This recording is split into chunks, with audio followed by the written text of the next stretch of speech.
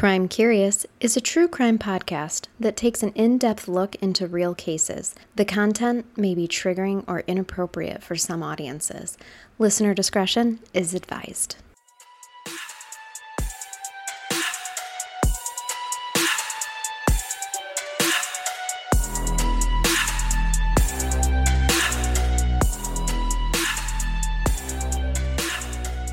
Welcome to Crime Curious. I am Charnel Lennox, your host, and with me is Megan. Hi, Megan. Hi, Charnel. Hi, listeners. We are finishing up part 2 of Barbara O'Hare's story.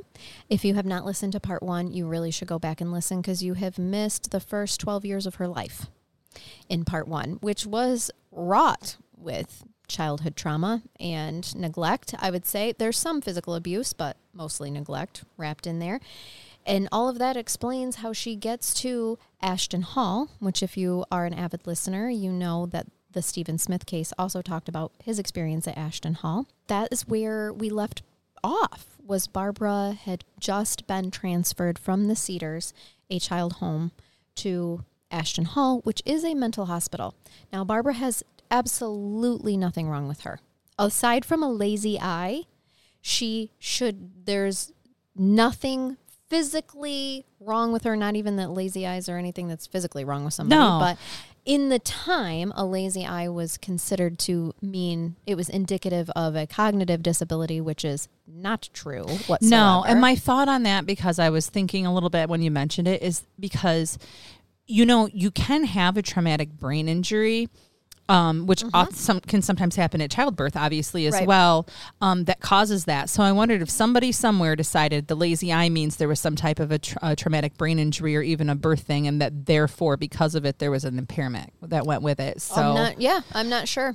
For that matter, we don't really know if Barbara sustained physical abuse in early childhood. It appears but she exhibits nothing. She doesn't. No, there's no reason for her to be in a mental hospital, but that's where she winds up. And just to remind everybody, it was on the premise that she was a nail biter. Yes. Which I'm assuming he articulated was some type of high anxiety that he needed to treat her for. So she just found out that this hospital she's going to is a mental hospital. Not a hospital where she's going to be taken care of by nurses and get to wear fluffy slippers, because that's what she thought, because that's what she had seen on TV.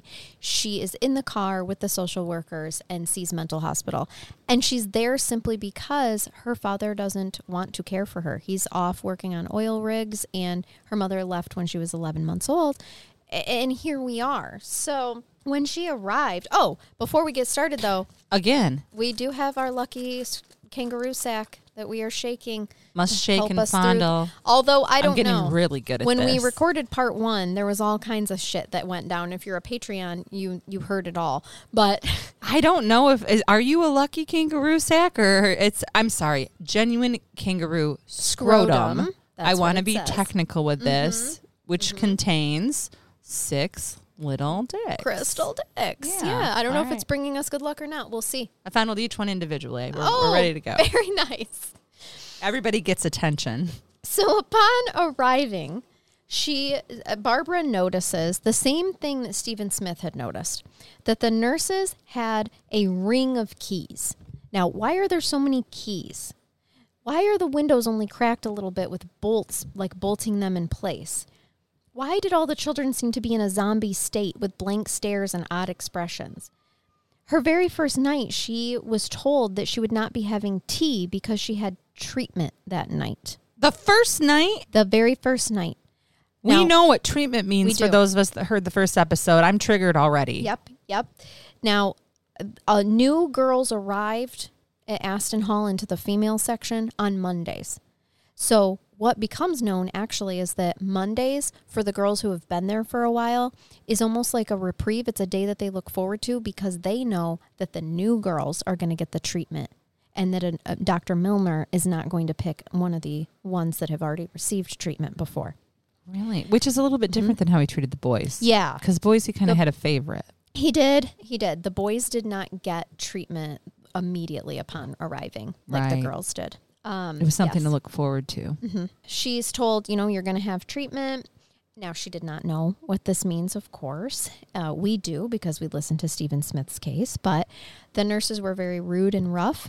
She was given a pill of some sort, even though that she said she had already had her pills for the day. Because remember, back at the Cedars, when she first met with Dr. Milner for 10 minutes, he had prescribed her 2 pills 3 times a day, and she was to take them or she would be in trouble. So for all this time that she's been waiting at the Cedars to be transferred to the hospital, she's been taking these pills. All right. I have so many questions. Can And I just ask I now? will get to them. Are you going to answer what the medications Yes. were they being given? Thank she you. does find out what the medications are. She's told, I already had my pills for the day, and the nurse is like, no, you're going to take these. No ifs, ands, or buts about it. She's asking questions. She gets no answers. The pills immediately make her sleepy. This is what really sucks. For 25 plus years, because these pills made her sleepy, she knows she's having these memories, all right? But to people around her, they're not reliable, because she was in and out of states of consciousness, which was the whole point of Dr. Milner giving them these pills, right? So she remembers that she was taken into a room and ordered to take a bath, to get naked to take a bath. Now, she didn't want to be naked in front of this nurse that she had just met, let alone have her watch her bathe, but she did. And that she remembered, actually, when she first arrived at Aston Hall, she insisted on being given a bra, even though she didn't have any titties, because she didn't want to be made fun of. And all the other girls are going to have bras. Yes, because remember, she's too young to be at this mental hospital. She's 12. She's 12. And so she didn't want to be made fun of. So she is wearing this bra. Well, she recalled when she stripped naked to take this bath, the nurse was laughing at her and was like, why are you issued a bra? Right. That you have no reason to wear one. Right. And ordinarily, she would not have said anything. But all of a sudden, what comes out of her mouth is, I don't want to get made fun of. And then she recalls, like, why the hell did I tell her that? Why was I so honest? Well, if you listen to the Stephen Smith case, some of the experiments that Dr. Milner did was give children truth serum. Right. There's a lot of suspicion that he was doing experiments on truth serum, the same type that was given to PTSD patients after World War II. Right. Troops, not patients. Well, both troops and patients. But. And there's got to be some type of either an amnesiac or something like that in there as well that's making them not recall everything. Right. But just kind of the dream sleep just, stuff. Yes, like if anybody's ever had general surgery. Yes, exactly. I mean, I remember things. Well, they're given ethanol. Yeah, okay. Stephen Smith was able to determine that from his case. Okay.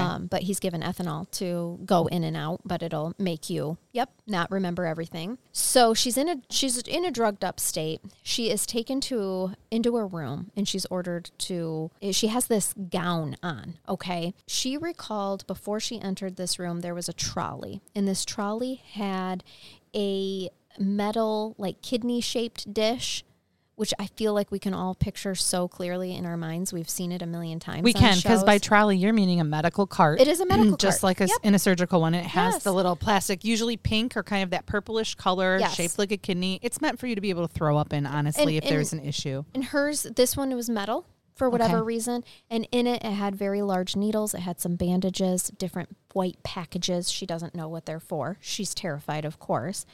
And in the room, there's just a single rubber mattress on the floor. That's it. What? Just like it was in Stephen Smith's case. Yeah, but not even a hospital bed? No. It's just this floor rubber mattress. And if you'll recall, this was a trigger later on in Stephen Smith's life because he works at a mattress store. I remember. And they had rubber mattresses, and that brought him back to this room. Trigger alert, everyone. So she's ordered to lay down. She's ordered to cross her right arm over her left arm. And she noticed that the bandage that they tied her arms, that this nurse tied her arms with, were really, really dirty, like they'd been used several times before. Now, the nurse bound her arms so tightly that it actually really, really hurt her. We'll get back to that in a minute. Her legs were next, and even though she tried to kick in protest, the medicine was making her weak and complacent. Then a needle was placed in her arm. When she tried to fight it, she was told that she would get electric shock treatment. So it was best that she just did not fight. Now, she's 12. She does not know what electric shock treatment is, but she knows enough to know that that doesn't sound good. So it scares her, and she goes still. Now, whatever had been in that needle immobilized her because she was still cognitively aware, but she couldn't move. Then Dr. Milner enters the room. He places a metal mask over her face that's dripping ethanol. Okay. While he asks her questions, just like in the Stephen Smith case. She remembered that this mask smelled and tasted awful. He would ask things at first like, what's your name? How old are you? How old is your brother? The drip was constant. Just like with Stephen Smith, if you read those books, in their memories, they just remember hearing the drip, drip, drip while this stuff is happening all around them, and them getting sleepier and sleepier despite the fear. She recalls another man entering the room. She couldn't really make him out because she's very drugged up at this point in time. Another trigger alert. The other man lifts her hospital gown, exposing her, and leaves it up around her waist, and he's taking pictures. So she knows he's taking pictures. There's camera flashes all around her. She couldn't move, and she couldn't shout and scream. All the while, he continues to bombard her with questions, and the medicine continued to drip through the metal mask. She's, at this point in time, going in and out of consciousness. At one point in time, she wakes up. She's on her belly. Trigger alert. There's a stabbing pain in her buttocks as she's given another injection, and she falls back into a state of unconsciousness. Now, the next time that she wakes up, she's actually in the hospital unit of Aston Hall. Okay? Oh, like the medical treatment part. Yep. Not mental part. She's not in the treatment room anymore. She's in the hospital part. She's not in the dormitory part where her room actually is. She have an adverse reaction that they weren't expecting, or is this typical? This is typical. Okay. This is how they do it. She was groggy. Her entire body was sore, like she had been kicked all over. She had a shooting pain in her wrists from being bound. As a matter of fact, she could not use her wrists to even hoist herself up in the sitting position because they were so sore because she had been so bound so tightly. Trigger alert again to what she discovers. When she does get upright, she discovers that there's a searing pain between her legs. She thinks that she's wet herself and she was really embarrassed, but the sheets were dry. So a nurse suddenly appears and brings her a tray of jelly sandwiches and her pills, because, 3 pills a day, 2 pills 3 times a day. This is why I wasn't a doctor. That and many reasons. Right, math. Yes. Okay, so she's got her pills. So she's starving. So she eats and drinks anything to get that nasty ethanol taste out of her mouth. But she really needed to go pee. And the nurse was like, nope, you can't get up. You just had treatment. You can't do that. Well, when she stood up, she defies her. The nurse leaves. She stands up. She's really dizzy. It's really, really painful. And she's really groggy. And she makes it like she's trying to get to the toilet. But the nurse is like, I will bring you a bedpan. Wait a minute. I'll bring you a bedpan. Well, she makes it to the bathroom on her own, as it is. Yeah, she's not waiting. No, while the nurse is going to get the bedpan. And when she wipes, she sees it. Blood. There's blood. So the urination actually had burned really, really bad from the inside out, too. So she knows that something happened in that room. She's 12. She doesn't know about sex. She's not been taught about sex. But she knows this isn't normal and that it's painful. So she was trying to tell the nurse. It did not matter. Now, the nurses that are so complacent in this, I hope are rotting in fucking hell. Yeah, because they know what's happening. They absolutely do, and that's why they cut her off so quickly. Every time she wakes up from a treatment, she tries to tell the nurse that she's bleeding and that there's problems, and the nurse just shuts her down. Just doesn't want to hear it because that's how they're dealing with their own conscious issues, I believe. So I think you're spot on. The nurse, just ignores her completely. She did soften her touch a little bit and help her dress, though, because she was telling her, like, my wrists hurt really badly. She's trying to gruffly get this girl dressed. Like, she did say that this first nurse kind of softened her approach a little bit and helped her get dressed. So she realizes, as she is put back into mainstream of Aston Hall, that she's not the only person that has underwent treatment, right? She's putting 2 and 2 together. They all know what treatment is. They do. She realizes that these other girls are also kept in a drugged up state. Okay, not everyone's just not quite right here. She had to watch the other girls who would sob, wail, and scream as they were led away night after night for treatment. She felt terrible for them, but also she felt guilty because each time her name wasn't called, she felt relieved. Mm-hmm. She tried to blend in an attempt to not draw attention to herself, thinking that maybe that would make sure she's not picked again. All these things do not surprise me, at all. Shortly after her first treatment, she dropped her meal tray because her wrists were so injured from the first treatment. She must have been bound in a really awkward position to have that severe wrist injuries. Yeah, the wrist over wrist, definitely. But then she's being jostled around. Okay. And so I think that was making it worse. She drops this tray on accident, and this nurse comes into the room freaking out on her and put her into this special side room. It's essentially a solitary confinement, their version of solitary confinement. And she's told that because she so violently threw her tray that she would be getting electric shock treatment if she did not behave. And so when she's in this special room, she wakes up at one point in time and she's in a gown. And she has absolutely no idea how she got into that gown. None whatsoever. She can taste and smell that horrible smell in her mouth again from the ether. Yeah, so she knows she got another treatment. Yes, but she has absolutely no recollection of it. She was thrown in that room for violently throwing her tray when really she didn't violently throw her tray. She dropped it because her wrists were so sore. From the first sexual assault. And the next thing that she knows, she is in a hospital gown, has no idea. When she was allowed back with her friends, she made friends with a little girl named Christine, and Christine becomes her best friend. So that day, she had to watch as Christine's name was called, and she saw that her friend did not try to fight it at all, okay? She just silently hugged Barbara and said goodbye. This is a quote from the book. She said, quote, she'd left for the treatment room, a room without light or sound, a room where time escaped you and there were questions that were impossible to answer, a hidden room with hidden patients, end quote. But Christine didn't end up getting treatment that day. For whatever reason, there was like somebody else that caused a ruckus and they decided that that girl needed the treatment more than Christine. Oh. Yes. It was a punishment too. Yes. It wasn't just a routine, it was a punishment. Yes. They actually got to like talk long into the afternoon, and she realizes that Christine's bed is actually right next to hers, but she didn't know that because she had been in the hospital for a week now and had never once slept in her actual assigned dormitory bed because she got treatment that first night. And usually when you get treatment, it's about 48 hours that you're drugged up. And shit. So this is a couple days. Yes. You're in that hospital, like ward part, you know, where the nurse is taking care of you and being complacent and whatnot. So she's never spent...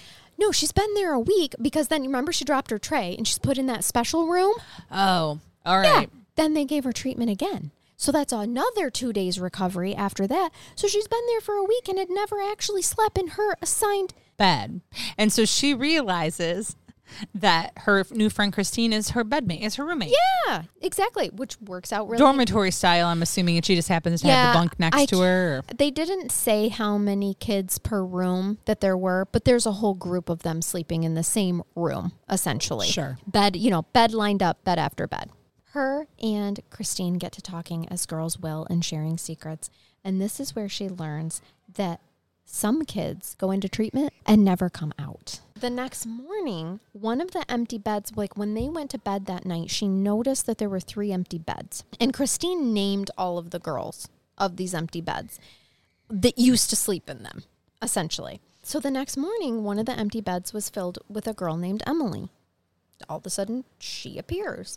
Barbara wanted to know if she had had the same treatment that she had, so she goes up to Emily's bed and literally tries to smell her breath to see if she could smell the ether. Oh, all right. And Emily's like, this is fun. She woke up with her hovering over her and was like, hello. But she asks her for water. She really wants some water, which Barbara then knew she had the same treatment because that's how she felt when she woke up. Now, Barbara had a half a cup of water by her bedside that she went to go give her. And when just as she reaches her with this cup, a nurse walks in and turns the light on for the day to wake them all up and sees her and is super furious and is screaming at Barbara about how she could lose her job over her, like what she is doing. I don't know why she's not supposed to give her water. Obviously has something to do with the medications or whatever. But she told her that she was going to get the toothbrush treatment. What? Right. Barbara's like, okay, whatever that means. and they're, told to go do their regular thing in the morning. They go into the bathroom, they brush their teeth, they go brush their hair, they go to the bathroom, they get dressed, they do all that stuff. So they do that. And just as they're ready to go get breakfast, the nurse is like, oh no, not you. You're going to get the toothbrush treatment. She had to clean an entire hallway with a toothbrush. I see. Okay. That type of a punishment. Yes. So I could lose my job because you went to give this young lady water, but I'm not going to lose my job because I've let hundreds of thousands of children be sexually assaulted by a pervert. Yeah. Nope. And make you all clean with nothing but a tiny toothbrush. Also, the girls in general, how they occupy themselves for the day is they have to wax and wash all the floors day in and day out throughout the hospital. So they just clean all day long. Yes, that's what they do to keep them occupied. Well, they did that morning, actually, wax and wash the floors. And then when the other girls were going off to breakfast is when she got told that she had to go for the toothbrush treatment. She couldn't have breakfast. While they were walking past the cafeteria area, she heard a girl shouting, "I am in here, can anyone hear me?" And she recognized it as the treatment room. Okay, this door was the treatment room. Now, no one answered because this nurse is still with them and they didn't want to get in trouble. Somebody got the wrong dose of meds. They woke up. Yep. So she's shouting, "I'm in here, can anyone hear me?" And this is when they go into the cafeteria and the nurse was like, "Oh, no, not you, Barbara O'Hare. You're not going and getting breakfast. You're going to scrub this hallway with a toothbrush." Well, as she's scrubbing, she can hear the girl talking through the door, right? Also, the girl can hear Barbara scrubbing in the hallway. So she's like, "Hello, is anyone here? Someone help me." Yes. Barbara does eventually say, "Yeah, I am here. What's your name?" She's like, "I'm Barbara." And the other girl's like, "I'm Emma." Emma was one of the empty beds that Christine had identified for her. Okay. So one of the kids that disappeared. That just wasn't in her bed the night before. All right. Yep, she was in a treatment room. Emma started crying and saying that her dad did rude things to her. But maybe it really wasn't her dad. She was not sure. She just felt really confused. Emma's drugged up and she doesn't really know what she's saying, but Barbara's trying to talk to her and knows that this stuff doesn't really make sense, doesn't really know why her dad would be so rude to her. All of a sudden, the nurse comes into the hallway, knocks on the door of Emma. Says, "Emma, somebody been talking to you?" Of course, Barbara thinks she's in deep shit now. Emma lies and says, "Nope, no one's been talking to me." And so the nurse leaves and she's looking at Barbara, "I know you were fucking talking to her." The nurse leaves and Emma's like, "See, I could have got you in trouble there, but Trust I didn't." me. Yes, I didn't. And Barbara had actually thought that Emma had been rude to her her first day. So, and she recognized her name when she said, "I'm Emma." And so Barbara had actually made up a story that said where she said, my big sister is coming next week when they were talking. Okay. Because she wanted Emma. She was kind of scared of Emma, and she wanted Emma to know, don't fuck with me because my big sister's coming. So once she lied to the nurse that she hadn't been talking to anyone, she was like, "See, I could have got you in trouble, so don't tell your big sister about me, okay?" Oh, that's sweet.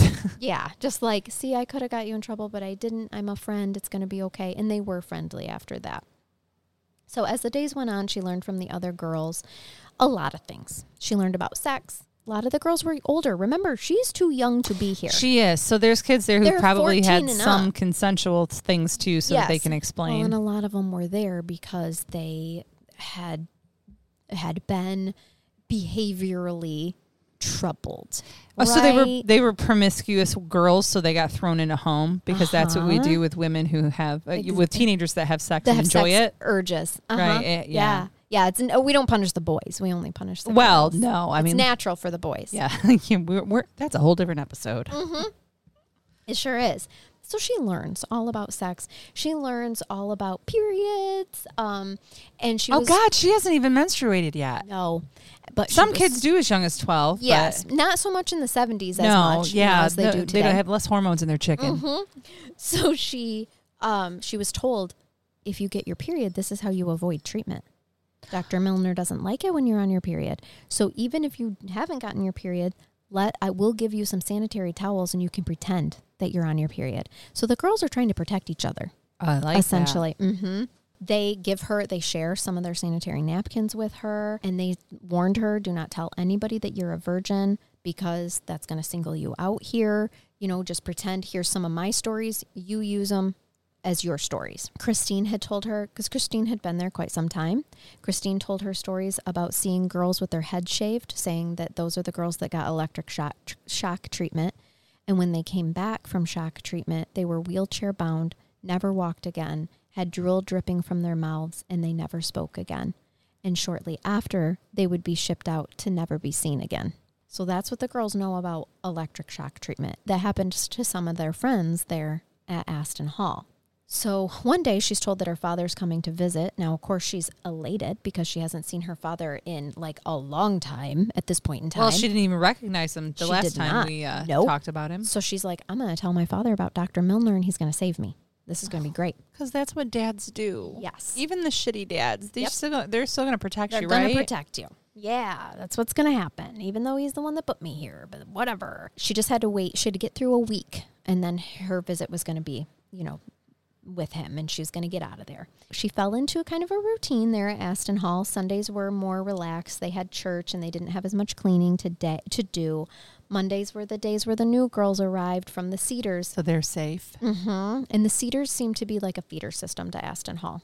Okay. For the kids probably that one of of probably one of many. Mm-hmm. Something that she did notice, though, they were all white.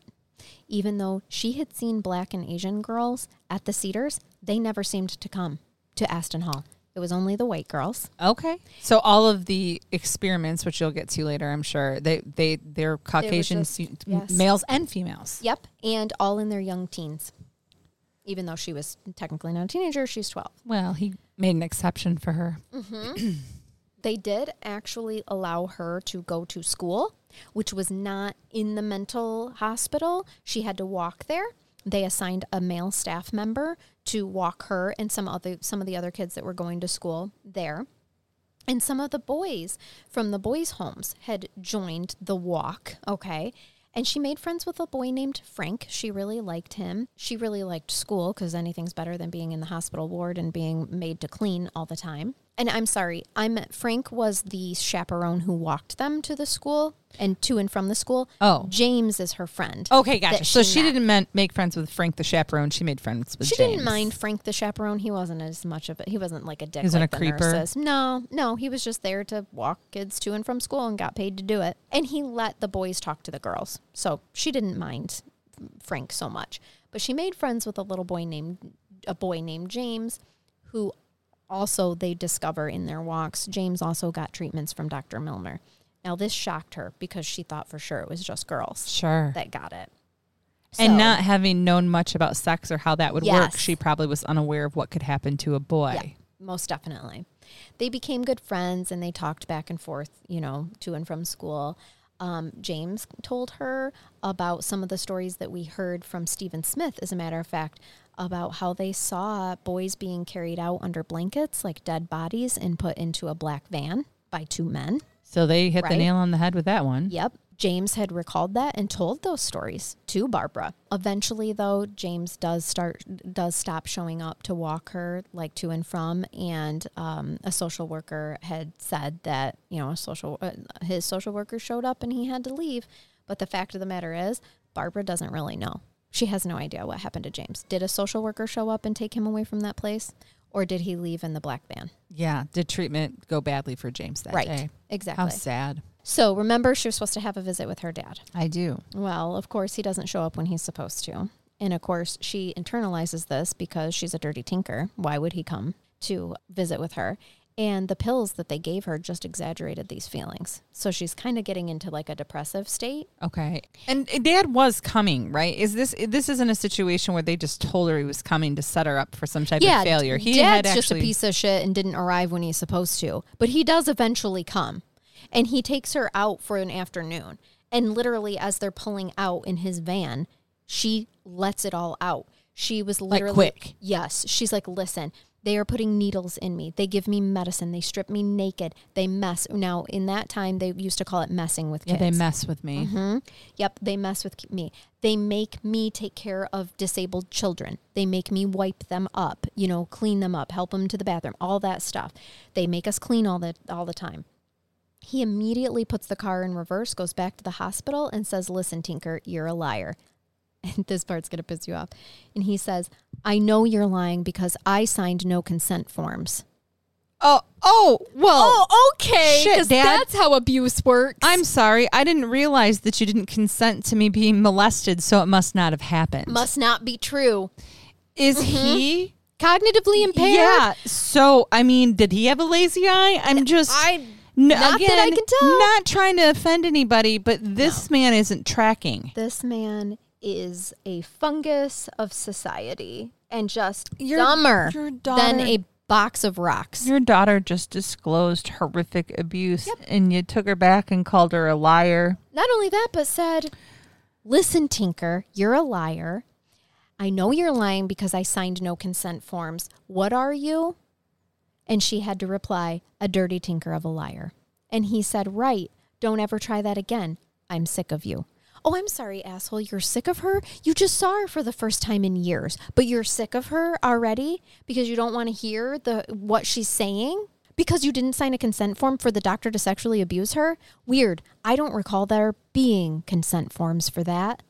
No, they keep those in the locked cabinet in the back. Yeah, those get burned or lost in a flood later on. No, and you can't consent for that type of stuff for your kids anyway. But he probably glossed over the mess with me part and went right to the experimenting. Yeah, exactly. I didn't tell them they could experiment with drugs on you. Yep. So what they did on their day was on that visit, they did end up having a visit. Okay, so after he drives back, he leaves again with her. They get an off-site. Yes, they get an off-site visit, but it's not really that much of a visit because he goes and he leaves her in a car for a half an hour while he picks up a woman in a fur coat from a pub named Janice. Okay. Now, it's priceless. She wanted to sit next to her dad in the van, but of course he insisted that Janice sits next to him, not her. I'm sorry. Can we not pick up a hooker for an hour while we visit with our daughter? Not Elvis Presley lookalikes. Nope. No, they just can't. They're exuding pheromones. Gotta have that buffer. It can't just be him and his daughter. He's gotta have that distraction. He takes her to a little corner shop where he's gonna buy her love and is like, "You can pick out anything that you want from here." So she picks out some extra food and candy for her BFF Christine to take back. She's a peach. Yep. She was told not to mention the mental hospital to Janice. She was supposed to say she was away at a boarding school, just so you know. Janice is not a bad girl. She comes up later again. Okay. She's a good girl. So Janice in the fur coat from the bar thinks that she legitimately met this nice single dad whose daughter is in a boarding school. Boarding school. Yes. Yep. Absolutely. So then he drops her back off. And she tried to tell him one last time that the things that she said were true, but he would not listen. He told her that he was going away for work again and that when he returned, he would take her for a whole weekend. Like, "You can come back to my house for a whole weekend the next time I return." The visit with her father, all it really ended up doing was making her wish she had a mother. She found herself daydreaming a lot about what her mom looked like, what she would be like. She used to get to watch some TV with, what was that O'Hare woman, Scarlett? Scarlett O'Hare, like Gone with the Wind, yes. You're talking about? Yep. And Rat. So she thought that she pictured her mom being like that because of the similarities of the last name. Yeah, she must look like her. She's a child. She's 12. So on March 3rd, 1971, she had her second treatment after arriving less than 3 months earlier. So it's been 3 months since she's had a treatment. And it's actually not her second treatment. It's probably her third. Yeah, because the one was... she doesn't really remember that second one. 2 in 1 week, Yes, yep. And so it's been 3 months. And this is actually, because it's been so long, she thought maybe she was, could avoid it.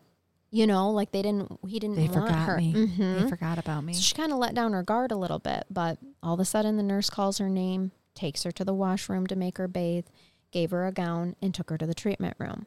Again, this room has nothing but a trolley outside of it with the kidney-shaped metal dish with the needles and bandages and whatnot, and the rubber mattress. But this time she notices a black box. Now she's told to lie down with the gown exposing her, and the nurse reminded her not to cause any trouble. But this in don't fight. Yes, of course.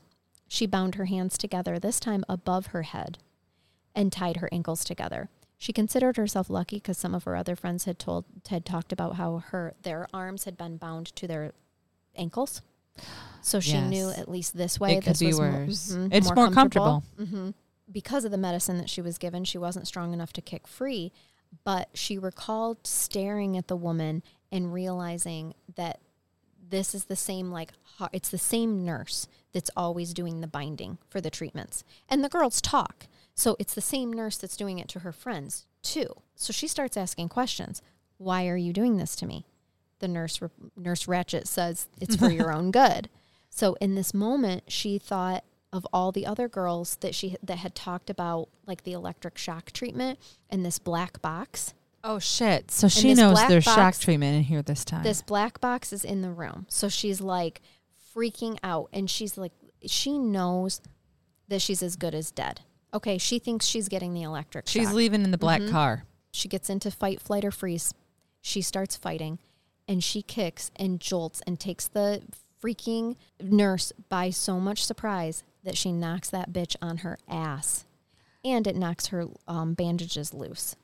So she's in, like I said, flight or fight mode. Fight or flight. She knocks the nurse down, and she's literally been able to, she's bound above her head, and she's been able to get them ripped apart. When she knocked her free with her legs, it knocked the binding free. Oh. So she's like on her feet, staring at this nurse, bouncing from foot to foot, back and forth. Now, that's called fight stance. Well, something I hadn't told you yet is that after the bully incident back with Edna and Liam taught her how to fight. Oh, Liam, who we liked. Liam, who we liked, who was a nice guy. He tried. Taught her how to box and fight. So she knew, I need to shift my weight back and forth, and I need to keep my eyes on my opponent, and I need to be quick. Light on your toes, baby. Yep. So that's what she does, and she is fighting like a caged animal, and the nurse realizes that she can't fight this kid. So she tries to calm her down by speaking like softly to her. Tries a different tactic. Have you ever whispered calmly to a rabid raccoon? No. They don't care. I also don't let them up my ass. Thanks, Jason. Yeah, right. Well, mine just sneak on my porch and eat birdseed, and I mean that in the pure literal version of that. Right. No, luckily we have everything else in this neighborhood, but not raccoons. Oh, well, I'll drop some off. I have a live trap. No, thank you. You're welcome.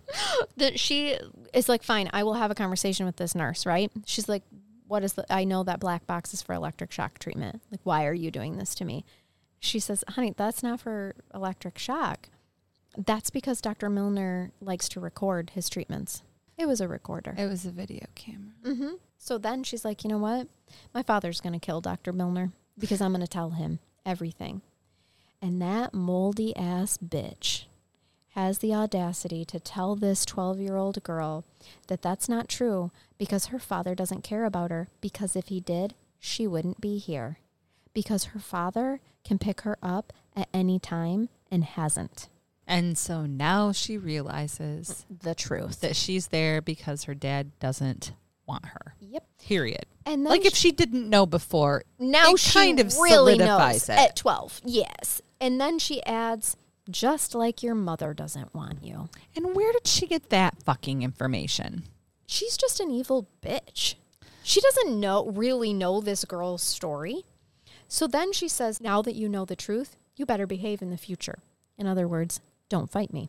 Can we just say that I hope that this moldy ass bitch is in hell, below hell somewhere, getting eaten alive by insects every day? She and any of the employees there that knew that this was happening should be on a pile of hell's fire ants covered in honey. Mm-hmm. I hope so. But make sure you bind her spread eagle. Yes. Yeah. Could we? Arms above the head. Absolutely. That'd be great. So or they're wrist similar. to ankle. Wrist to ankle. Yeah, the spread eagle with the honey and the fire ants just sounds more fun for me at this point. That would do it for me. Yeah, I want it to burn for you. Take peace.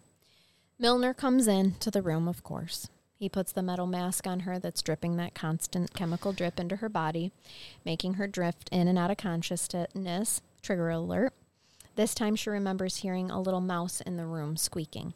Okay? Oh. And she felt like it was trying to talk to her, like it was keeping her company. Now, this is probably the drugged state, but it comforted her in this moment. And in her mind, she named the mouse Marmaduke. Oh. Okay. I love that. I know. Because Marmaduke is a huge Great Dane. I don't know if that comic strip existed then in the 60s, especially in England. I wondered if it did too. I know. It had to have. But she names this tiny little creature what we associate with a large thing. And it was comforting. As she was trying to disassociate from the sexual abuse that she was enduring in and out of consciousness.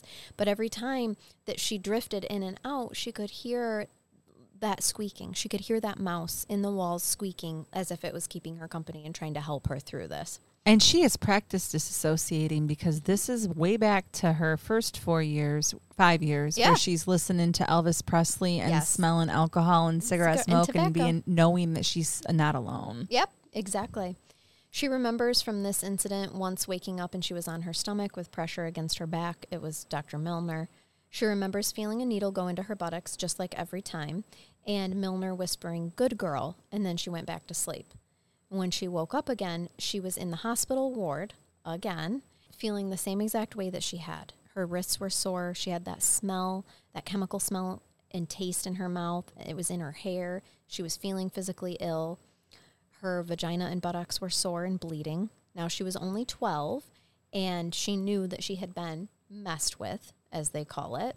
After learning more, now that she's been there longer, she now has a deeper understanding of what sex is and what happens and where things go. And so now she's putting that together, that this is what had happened, to me. When she got out of bed, she saw blood and had a terrible pain in her stomach. The nurse came in and saw her and told her, "It's okay, honey, you just got your periods." That's what the nurse told her. Got her a sanitary napkin, sent her back to join the rest of the girls in the dormitory. Is this one of the nurses who might validly have believed that? I think so, yes. Okay. 100%. Just to differentiate, because there are different wards, there had to have been some employees there who weren't aware. Yes, I agree. And I do think in this moment, that's exactly what had happened, because this day, she really struggled. She's in a zombie state. She's not really listening to the nurses. She's emotionally and mentally really struggling. She's not keeping up with conversations with her friends. And she realizes the nurse is trying to get her attention that night as she changed into her nightgown, because the sanitary napkin is popping out of her underwear. And she's like, "Honey, why are you wearing that? You don't have your periods yet." So that confirms it to Barbara. I don't have my periods yet, because they have that documented. Yeah. She's realizing, oh my God, I really was bleeding from somebody messing with me, not because I got my periods. She remembers she had another treatment at the end of April, and this time she did not fight it at all. She just completely disassociated and let it happen. Her life became medicine, her BFF Christine, helping the disabled children go to the bathroom, cleaning the school, and going to school. And that was her life. She ends up being in Aston Hall for a total of 8 months of her life. But in May, state inspectors come. And that day, the girls get to go out and do things that they had never done before. Like play outside? Yes. They got to even go downtown and attend a parade. They went to a corner store and got some treats. They got to have a wonderful day. And then when they got back to the hospital, they got to actually play outside. They put these girls in really good spirits, in a really good mood. And Dr. Milner came, and all these girls see this man's car pull up, and they freak out. Oh, yeah. Being in a good mood and seeing Dr. Milner, they weren't freaking like they usually did, but they're wondering what the hell's going on. How disorienting would that be? You've seen him in one setting, and there he is, a real person on the outside weekend. On a weekend. It was May Day. It was described as their May Day or whatever. And so they're like, why is he here on a holiday? We should be free of him today. Well, he came with the state inspectors. And so then he's, hello, girls, carry on. And they're just having, they're acting more normal because they were in a good mood as it was. Well, they did a good job manipulating that situation. Mm-hmm. But at the same time, you'd think that somebody would notice that something's off. Man, it just got quiet when this guy walked in. You would think, but honestly, I think they're just trying to get through their inspections. I don't know. I'm a state inspector and investigator right now. Yeah, and you can't notice every reaction. I can't imagine not noticing that, but I'm also maybe more hyper vigilant because I did so many years of CPS. I don't know. It's hard for me to because to you assume the worst of people until they show you otherwise. Yes. Yeah. Well, that's a survival technique. Congratulations, girl. Great. I'm a lovely person to be around. Oh no, I used to be too, and then we did our careers. We're not talking about early childhood trauma with us. Ours is totally PTSD from work. It is, absolutely. So it's hard for me when they talk about social workers, and we'll get into them in this case too, for me to justify like, oh yeah, that could be normal. I don't know. Some of this I'm just like, well, I felt like that with Stephen Smith's version of these events as well. Yes. And you have to remember the time. It's 1971. Correct. Too. So May 10th, as a matter of fact, 1971, she had another treatment with the same moldy ass bitch tying her arms and legs. Now this time she was like, do you have a daughter? And the nurse like, that's none of your fucking business. So then she said, oh, I don't know my mother. I've never known her, but I know she's not as horrible as you. So I'm digging it, right? She's reaching down. She is. And of course it makes this bitch tie her hands and arms just a little bit tighter. And Barbara's like, tie them as hard as you want. I no longer care. So then she puts the needle in her arm as usual, pushes it down way harder than she ever has before, just to hurt her more. And she's like, whatever, I really don't care. Milner comes in. He always brings with him 3 pillows because this rubber mattress is actually on the floor. Yeah. So, he's got to make himself comfortable. Oh, he's old, so he needs ones for his knees. With his 3 maybe pillows. His hip. He hits record on the Does the nurse camcorder. Stay in here for these? No, leaves, always. It's always just her and Dr. Milner. Okay. Yeah, the nurse is never present. An easier way for them to just ignore what's going on. The obvious. Yep. So he hits record. He puts the mask on. And as she's slipping in and out of consciousness, this one's a little bit different, Megan. She realizes at one point in time, she wakes up and there's a white sheet covering her, like touching her eyelashes. And she's like, oh my God, remembering the stories about kids being carried out in white sheets. She was dead. Yeah. And put in the black van. Yeah. She's like, oh my God, I'm dead. Then she realizes, no, I'm very much feeling. What's happening? So I'm alive. But then she drifts off to sleep again. She was transported somewhere. Okay.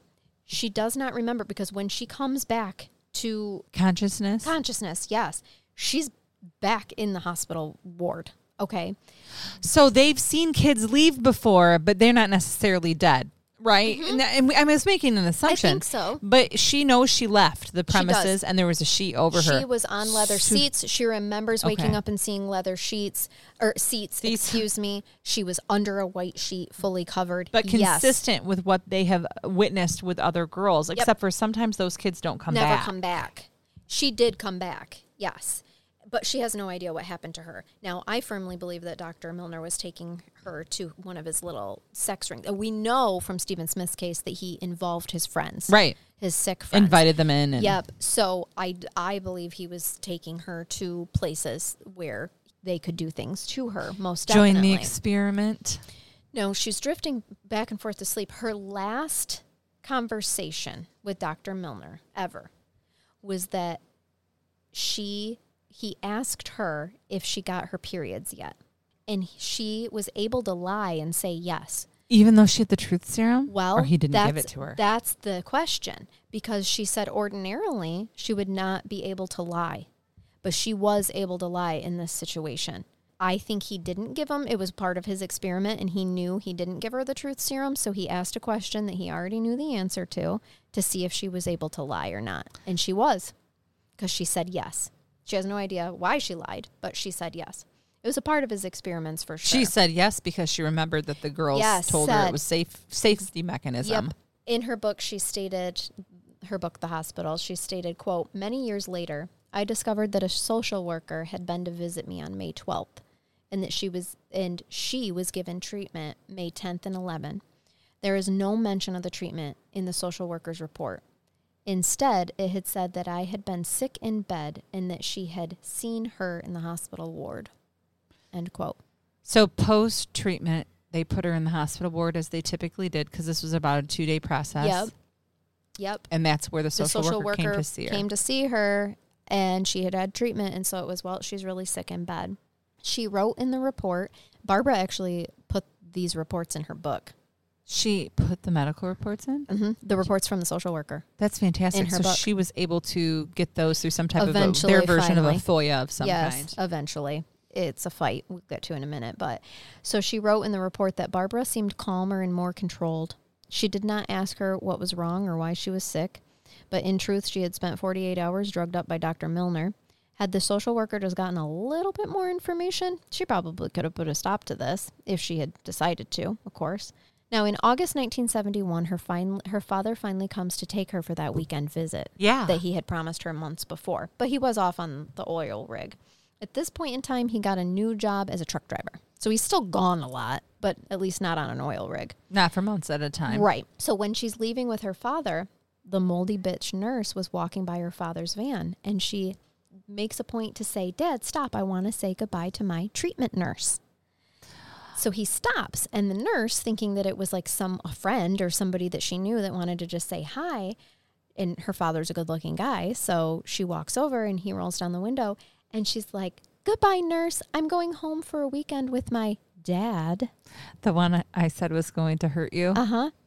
And then she said, "Dad, this is the nurse who puts needles in me and ties my hands and feet together." God love her. Both adults' faces looked shocked. The nurse didn't say a word. She didn't need to. The truth was very clear on her face, and she just walked away. Her dad still doesn't believe her and was like, "Tinker, you've got to stop lying." But he takes her to a cafe, and he gives her the 411 on what's going on. He tells her that you need to tell everybody that we meet this weekend that you've been at a boarding school. Tell no one about the mental hospital, and tell no one about anybody that you've met in the mental hospital. Okay? And he's like, "If you do, I'll never bring you home on a weekend again." So she's like, "Okay." There goes my reprieve. Yep, I understand. So she did try to continue to tell him what was going on. All right. But he continued to tell her that he signed no consent form, so none of that was happening, and that she is just going to make a holy show of him if she doesn't stop with her lies. I just want 20 minutes alone with him, Charnel. I know. Just give me 20. You're only going to need 5. Yeah, but I want 20. I know. Good point. He also lets her know, remember Janice in the fur coat? Yeah. Honey, she's going to be your new mom. She's going to cook us a nice meal, so you best give her some respect and be on your best behavior. So him in love. Mm-hmm. He has a Janice in a fur coat. Yep. And she's a decent woman, and she's going to make an honest man out of him. And for the weekend, she's going to make them meals, Where's and it's going to be good. Stephen's not mentioned ever again. So Stephen goes to Dad. She goes to the crazy the first town. boarding school. Mm-hmm. Right. The first children's home. Right. And we don't hear about Stephen again. Ever. Never. No idea. Fuck, man. No idea. I'm a little worried. I know. Okay. Stephen has a story of his own. Janice should have a lot of questions, too. Well, don't worry. Okay. She does eventually. We're going to get there. Because she had a son named Martin who went to an actual boarding school. So that's where dipshit got the idea. Oh, okay. My daughter's in a boarding school. We have so much in common. For sure. Mm-hmm. I want to put this there now. Yep. Love you. She had she had made them a nice dinner, actually. And Barbara accidentally mentions a friend from the hospital, but she never said it was from the mental hospital. She just mentioned her friend's name. And when her father tells her it's time to clean up, she had to do all the dishes, clean up all the dinner, of course. And he whispered to her from behind not to ever mention the mental defects again, or she would never come back. Oh, her friend? Yeah. The defects? Her friend, the mental defect. Mm-hmm. Okay. And it was a very innocent comment about her friend being a dancer. That's it. So they then, that night, Janice and Dad leave for a party and leave her all alone, which she had no problem with because she got the TV all to herself. She's home for the weekend. She gets to be was alone. Fine. Yep. So she really did not want to go back, obviously. And she had made the decision that if she did have to go back, she was going to run away. Amen. Which means if I run away, I'm going to get the electric shock treatment. So in her mind, she decides, you know what I'm going to do? I want to see what this electric shock treatment's all about. Oh, shit, Charnel. I better experiment and just see how bad it is before I decide if I'm going to run away and possibly subject myself to it. While Janice and Dad are away, she decides that she is going to concoct something. She gets some tin foil, she gets some fire, and she gets some water. And a kite. She Ben Franklin herself. She did. She's trying. She's experimenting. How old right? is she now? Is she still 12? She was there for 8 months. So, yeah, she could presumably be 12 the whole time. She is still 12 years old. And, she's doing all this. She did manage to shock herself once and was like, fuck, that hurt. I did not like this. Nope, not at all. She's continuing with it, and Janice and Dad walk in. While she's electrocuting herself. Yes. Her dad is furious. He calls her a mental defect. Her dad lets Janice see who he really is, okay? And Janice is trying to calm the situation, and she's like, stop it. We're just going to see, like, what's going on. So she's like, why were you doing this? And she said, well, I needed to prepare for the electric shock treatment. She can see her dad's face. Her dad is irate. Like, what are you doing telling her this stuff? And so he's like, you know what? That's it. I'm taking you back to the school now. And Janice is like, you're going to do no such thing with so much drink in you. I fucking love her. Oh, I like her already. You're going to love Janice. Okay. You're going to love Janice. We all love Janice. She says, we need to get to the bottom of this because why does a girl her age even know what that is? She's 12. Yeah, ask her a few more questions, Janice. And she's about to. Yep. And she's telling him, like, you're not going anywhere with her. You have been drinking. Shuts his dumbass all the way up. And she's like, go ahead. Tell us what you need to tell us. Barbara lets it go. She talks about all the injections, the medication, the putting the mask on, Milner laying on top of her, waking up and Milner next to her, the way that when she wakes up, she's always bleeding, even though she's not gotten her periods. So then she breaks down and cries after telling everything. Janet urges her to tell her more and reassures her that no one's mad at her. Of course, she immediately looks to her father to see what his reaction is. And for the first time ever, he's not mad, but he's crying. Yeah, because he knew.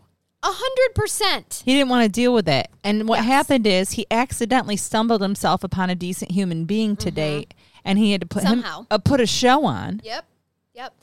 So she then tells Janice. Is Janice still alive? I want to send her cookies. I know. I doubt it, but man, I wish. Probably not. So she tells Janice all about the treatment and what it's called, what it is, everything. Dad intervenes to say she's lying. She's always lying. I didn't sign any consent forms. Okay, Janice knows right away that this idiot is just... I mean, a complete and total dingbat. Janice pats him on the head. Listen here, Puddin', sometimes when you don't sign consent forms, people do it Stuff anyway. Stuff still happens. Yep. So Janice is like, listen, I think we need to believe her because how does a kid her age know about things like injections and ether? And I would, if it was my kid, I would at least get to the bottom of it, right? She then tells Barbara to nip off to the corner store. She gives her some money, says, go get me some fags at the corner store and get yourself a little something extra too, which Barbara knew that meant take a little extra time. Take your time while I have a little chit-chat with your father. I know what that means. Yep. It's like when your parents tell you to go play outside on a Saturday afternoon. Yes, exactly. Yep. So stay gone for a while, kid. I'm at least a good 30. Yep. However, when she gets to the corner store and she recognizes the shopkeeper, Mrs. Watson, she started talking to her. She felt really, really sick, and she literally passes out. Really? Yes. So Mrs. Watson brings her back, knocks on the door, and is like, hey, I have, Barbara here. She's clearly very sick. She's shaking. She has fevers. Think about it, Megan. She's now been out of the hospital for like a day and a half. She's going through withdrawal. 100%. The next thing that she remembers waking up a little bit on Sunday. She was horrifically sick. And Sunday, she knows she's supposed to go back to the hospital on Sunday, but Sunday comes and goes. The next time that she wakes up and is conscious, it's Monday morning. She's vomiting all over the place. Her dad is sitting right next to her, very concerned. He cleaned up her vomit and tells her that he's got to go off to work and to do some errands. Okay, he's got to leave for work for the week, and that she's going to stay with Janice. So I'm going to interrupt really quick because for those of you who aren't in the substance abuse world and or who have ever been around addicts, whatever medication they have her on, when we're talking about withdrawals, if you've ever seen or known or been an addict, you want to die. Mm-hmm. You're vomiting. You probably have diarrhea. Mm-hmm. You do have a fever. You're going through probably the worst sickness you've ever had in your life. And this is what this young lady starts to experience because she's been gone just long enough that she started the withdrawal process, but she continues it. Yes. At 12. At 12, because she has been there for 8 months. Okay. She's been having pills longer than 8 months, though. Because the Cedars started her on those tablets, 2 tablets a day, 3 times a day. Her father says, I'm going to social services. You're not going back to the hospital. I have to go to work. Okay, you're going to stay with Janice. She's elated. She even tells her father she loves him. I love you, Daddy. Mm-hmm. Please, thank you for leaving me with the nicest human I've ever met. Right. Or the person who's ever been the nicest to me. Yes, exactly. Janice actually explained that she worked in a hospital for many years. She said, Barbara, were you ever given any tablets, any medication? She knew. She did. And, of course, Barbara's like, yes, a lot of them. Told her everything. Her father comes back and explains that he had went to social services. This is when she's like, oh my gosh, thank you. Has to leave for work though.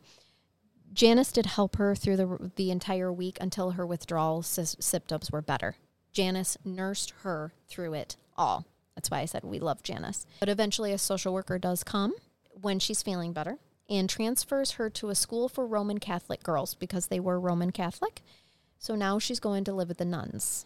Now, was Janice's... This just so much like Stephen Smith's case. It's unreal. Was Janice's child at a Catholic boarding school? I think, yeah. So but Janice is an appropriate parent. She all is. These things. So the next logical step for them, and this is where I'll give Janice the benefit of the doubt, is that by sending her to the Catholic boarding school, that's a huge upgrade, and she thinks she's doing a good thing, right? Yep. And for the most part, she was. They were. For the most part, You're not going to completely rip my heart out of my chest and my tits off now. There is no more sexual abuse. Okay. Really good. There's no more sexual abuse. I can tell you, even with the priests. Okay. Okay. See, I know. This is not to mean that we believe that all people of that particular religion who practice in that job are abusive. Correct. Do you like my disclaimer? Thank you. This is what happens when you have a lawyer on the show. I appreciate that you can do that for me so I don't have to do it. Yes. Thank you. You make my job so much easier. It was a generalized statement meant to be humorous with no intended legal consequence. That's right. Don't leave me. I won't. I love you. I hate you, baby. Please don't leave. It's you, not me. Right. I said that in reverse, but you it's did, funnier. But it's okay. I get it. So then they go, this Catholic house is called Blackbrook House. Okay. That's where they go. A lot of the reason why is because her father really is gone all the time. He is a truck driver. He's not married to Janice. Just so you know, spoiler alert, Janice no longer wants to stay with father. Weird. Okay? Well, she just realized out she was in a mental hospital and being lied about it because he didn't want to take care of his fucking daughter. Janice decided that's probably not an appropriate person to be around her son. Oh, she was dating way down. Way to go, Janice. Did they continue their relationship? No. Okay, but Janice at least here is a catalyst to getting her out. And got her into a school that for the most part is good. When she was writing in her book, I'm assuming all positive things about Janice. Yes. Okay. She made it very She clear. saw her for a weekend, if we consider this truly and honestly. Yes. She knew her for a few days, and she loves her and speaks so positively And later of her. in life, when she realizes that Janice and Dad didn't work out, she's upset that Dad can't keep good women. Right. She does make that connection, too. So she didn't really even get to say goodbye to her. Like, the social workers show up while Janice is nursing her back to health and take her. She didn't get to say goodbye to her father. But the first nun that she meets is Sister Jenny. We love Sister Jenny. Okay, thank you. She loves Sister Jenny. Sister Jenny asks if she promises to not run away, and Barbara felt like she couldn't lie to a nun because if you lie to a nun, you get a black mark on your chest forever, and you won't be permitted into heaven. Yeah, I feel... I love this honesty. Chanel, I want to show you something. As she's pulling down her shirt. I'll put my shirt back on. Right. There's something I've been meaning to tell you. We're screwed. But Barbara here knew what's up. It's like, I can't lie to a nun. No, I'm Protestant. It's all the heaven with none of the guilt. That's true. Yeah. Yes. So she tells the nun Jenny the truth. And Jenny was like, I respect your honesty, but can you try your best not to run away? Because, like, I've heard stories about you. Can you be on your best behavior? And Barbara's like, I can't lie. I might try to run away, okay? Like, if it's shitty here, I'm going to try to survive. I appreciate all of that. Yeah, and Jenny's like, I get it. That makes sense. So how about we just work on trusting each other? You and me. Yep. We'll work on trusting each other and just kind of go from there. And Barbara's like, okay, I will give it a try. but basically like the first time you fuck up, lady, I'm out of here, right? Sure. So you breached my trust, I'm out, and I didn't lie. Yeah, and they did appreciate, her honesty. She does become, this is almost a problem with her fitting in with some of the other girls, but she does become a favorite of the nuns, okay? The nuns are okay, some of them, at first, okay? She did get her own room at the school, because she's the only girl there that never had a mother. They knew her past, okay? They know she's been sexually abused. They know, that was never said, but people know in this era, that they have heard of Aston Hall and the things that go on at Aston Hall. Yes. Okay. Break. So it's not so much that they knew what happened to her. It's so much that they knew where she came was. From. And so we got to keep her away from the other kids here at the Catholic school. She gets her own room. She doesn't have medication anymore. Instead, her treatments were like mass, prayer 3 times a day, confession, Holy Communion, those sorts of Roman Catholic-y things. Yeah. Did they write those on a prescription pad? Yeah, probably, in order to go there. I have a lot of Catholic friends. I'll ask them. She learned to sew, kind of learned how to be a lady. She was allowed to use all of her silverware at That's dinner, useful. which is way better than being in the mental hospital where they don't allow you I'm knives. a foodie, so I'm a big fan of all of the silverware. Me too. All of them. Give me 5 on this side, 4 on that side. She finally gets a knife. She's excited. Right? She's trusted with a knife. Yeah. She's not going to stab Nurse Ratchet with it? Yes. When they try to sexually abuse her, yes. She had more freedoms. Father Jones was a really nice priest there who would even take them to, like, the beach. And he was taking pictures of all of them at the beach. And she made this innocent comment in front of somebody once about, "Oh, Father, did you get those pictures that you took at me at the beach back yet?" And this random person that happened to hear it was like, "You took pictures of these girls at the beach." It was an innocent conversation. No one was in trouble. But she felt like she had said something wrong and it triggered her. She went back into her room and destroyed her room because she was terrified that she was going to get treatment, that Father Jones was going to give her treatment because she had like outed something that she shouldn't have, when really it was just an innocent conversation and nobody like cared, It was fine, to the point where she's busting her furniture and the nurses are like, what? Or the nuns are like, whoa, calm down. Nurse Jenny comes in and she literally grabs like a piece of wood as if it's a dagger and says, "If you let Dr. Milner inject me, then I will kill him. I'm going to kill him. I will kill all of you guys." The things she was saying was giving them an insight of what she had been through. She dissociated. She just completely. They did put her in a padded room, and they did strip her down. She had no blankets. I don't like that much. No, and at all. They let her out to use the potty. They fed her. They gave her a book to read. But she is cold, and she is in this padded room to calm down. And for her, though, she's just waiting for Dr. Milner to come. Yeah, this is just the precursor.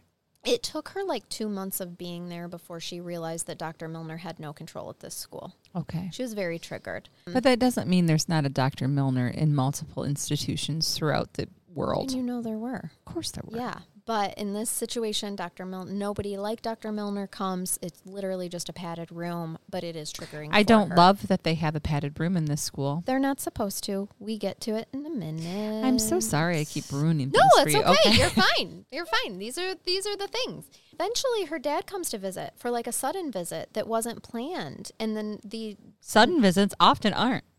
And you're right. Planned. Sudden visits aren't planned, and this one wasn't either. Believe it or not. Could you believe it? Keep going. What I meant more so is it was sudden for the nuns because they didn't know he was coming, but they bent the rules and allowed him to visit her because it was her, and they felt like she needed it. But she brought a 14-year-old girl named Karen with him. 14? Karen introduces herself to Barbara as her older sister. What? Who has lived with her mom this whole time. No. Uh-huh. Is this her biological mother, too? Yeah. Yes, she's lived with her biological mother this whole time. This whole time that this child has been looking for her mom and thinking that her mom abandoned her. Her mom did. Her mom abandoned her. Yeah, she took the oldest child, Karen. The oldest child in that part of the story, when she was younger, was never told to her. She never knew she had a sister. Dad never discloses this. Dumbass dad knows that he made 2 children. Well, 3 when you include Stephen. Yes. Never told her, but decides now when she's at this school after she's been horrifically sexually abused that now's a good time to bring Karen because Karen was looking for her, for Barbara. Karen wasn't looking for the father, but she found the father first, and the father was like, oh, you want to meet your younger sister? Yeah, because mom's told her that she has a sibling, right? Yeah. That she has a sister. Yeah, but dad never told Barbara that she has an older sister, Karen. She's like, oh my God, I've been fantasizing about my mom for 12 years. Here she has been living with her the whole time. That means she wanted Karen and not me, right? My heart. Her father confirms that it's true. Yes, this person really is your sister. And so she's like, I want to live with my mom. I mean, she has Where's all my these, mom? Right. I want to right. go with my mom. I'm going home with you, Karen. Exactly. And for some reason, Karen is like, Mom doesn't want you and never has. I sought you out all of these years so I could push you down. So I could just tell you that. Stomp on your face a little. But the fact of the matter is, Karen's a 14-year-old girl, and she wasn't lying. But Barbara doesn't know this at the time. Karen was being honest. Barbara and Karen's mom is a piece of shit. And we meet her later. That's not what you tell the 12-year-old who's in a very delicate emotional state. They had started to raise their voices. The nun Jenny comes in and was like, oh, I'm sorry, I thought I heard raised voices in here. Like, she can see that Barbara's upset, and she tells them, you know what? I think this visit is over. Then she asks Karen, hey, Karen, are you just a dirty lying tinker too? She asks Karen that? In front of the nun. And, like, the nun knows what tinker means, right? So she gasps, and she's like, you know what? I have had enough. You all need to leave. Barbara stops her father and says, don't ever come back. I don't want to see you again because, after all, why would you want to just come and visit a dirty little tinker like me? And the oldest daughter that you're hanging out with, by the way. Exactly. The nurse, I keep saying nurse, but I mean nun. Nun. And the nun is like, you know what? She's right. Don't come back here unless you have consent to do so ahead of time. Like, we bent the rules for you, and you came here and had nothing but upsetting news for her. We're not going to allow this to happen again. Yeah, you just made the situation worse. Yeah, this is Nun Jenny, who, we love Nun Jenny. We do. So then she allows Barb to cry and cry and cry on her shoulder, and she gave her kindness and tenderness and told her that she can talk to her or any of the staff whenever she needed to because she's the only girl in the school without a mother. So they knew that she needed a mom and that they would be there for her, okay? And that she is not a tinker, that she is a good girl. All the nuns love her because she's a helpful and kind person. Shortly after that, though, she gets a neighbor named Susan. And the nuns think, Susan's new. Susan kind of comes from a similar background. Why don't you show Susan around? Well, that would be great, except that Susan's a little fucking bitch. Okay. Okay? Susan immediately wants to show dominance. So Susan's had a rough life, and she's showing it in a different way. A real bad way. Barbara goes into her room to just greet her and make a new friend, and Susan starts trashing her own room and then says, you better pick this up before I tell the nuns it was you. Oh, God, I've seen this horror movie. Right. Yeah. Yep, she does. She goes back to her own room. Susan had trashed her room, too, so she had to clean it hers up. And this goes on. And Susan made friends that bullied Barbara. Now school is hell for her because there's a fucking Susan. And you would have thought it would have been the Karen, but that was her sister. Right. You So would have. But now there's a Susan. Okay, Susan. Yep. Susan steals her meals. What's she going to do about it? Right? Tells them that. Boxing stance. Susan tells her that all the girls around here hate you because you're always up the nuns' arses. Oh, you're the brown noser. Yep, exactly. So you can't run and tell them because then it would just prove to all the girls that you are a brown noser. When really the kids didn't think that about her at all. She just knew how to manipulate. Susan's seen some shit. I was just say Susan's street smart, and this is how she's living her life. Yeah, but it comes back to literally kick her in the face. One day, I feel bad, but I kind of don't right now. No. One day, Susan's surrounded by her gaggle of bitches, and she starts making fun of Barbara. Just physically making fun of her physical attributes, all these sorts of things. Barbara grabs her hair, and Susan full-on punches her so hard that it knocks Barbara out. So Barbara got knocked out? Barbara got knocked out. And when she came to, she was being carried on a stretcher and got checked over by one of the nuns. But literally the nun gave her 3 black marks against her. For getting punched? Because she's the one that started it. She pulled her hair. Susan didn't get anything. Did so she? When she was released back into General Pop. Gen Pop. Yep. Yep, we've worked in the business for too long. We have. Susan's still surrounded by her gaggle of bitches, and she's marching up to her. And Susan says, oh, yeah? What are you going to do about it? So Barbara fucking shows her. She grabs her head so quickly and starts kneeing the bitch in the face that Susan didn't see a damn thing coming. Blood starts squirting out Susan's nose. Barbara's on a freaking roll at this point in time, starts punching her until Susan is a heap of bloody flesh on the ground. You reap what you sow. You get what you deserve. This had been months. She couldn't take it anymore. She reached her breaking point. Not that we condone violence here, but No. everyone does have a breaking point, and this girl had pushed her to it. And we're talking about 2 kids who've been significantly traumatized, and yeah, she'd had enough. Mm-hmm. She got the padded room for 3 days. Okay. Worth it. Oh, wait. Right? A real bitch of a nun named Kathleen from Ireland was now assigned to her. Now, she tells her how wicked she is for what she had done to that poor girl and that she better pray for forgiveness and yada, yada, yada. She was like, can I just see Sister Jenny? Like, I just want to see Sister Jenny. She's like, nope. Jenny went into retirement. You're never going to see her again. Did she? No. So then Sister Kathleen, which is the one who has the face like it was molded from hell. Irish Kathy. Mm-hmm. She tells her on day 3, you know what? I wouldn't be surprised if you were arraigned for grievous bodily harm because of what you did to Susan. I mean, it was an assault GBH, basically. It was. And so now she's scaring her that she's going to get charges. When she was let out to go to the bathroom, she did notice that Susan's room was empty.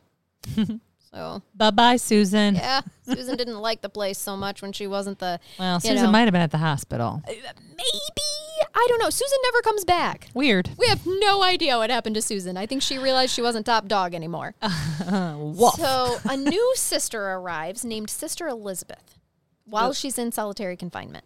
Okay. She pops her head in and she's like, listen, I want you to tell your social worker about this padded room and how they're treating you.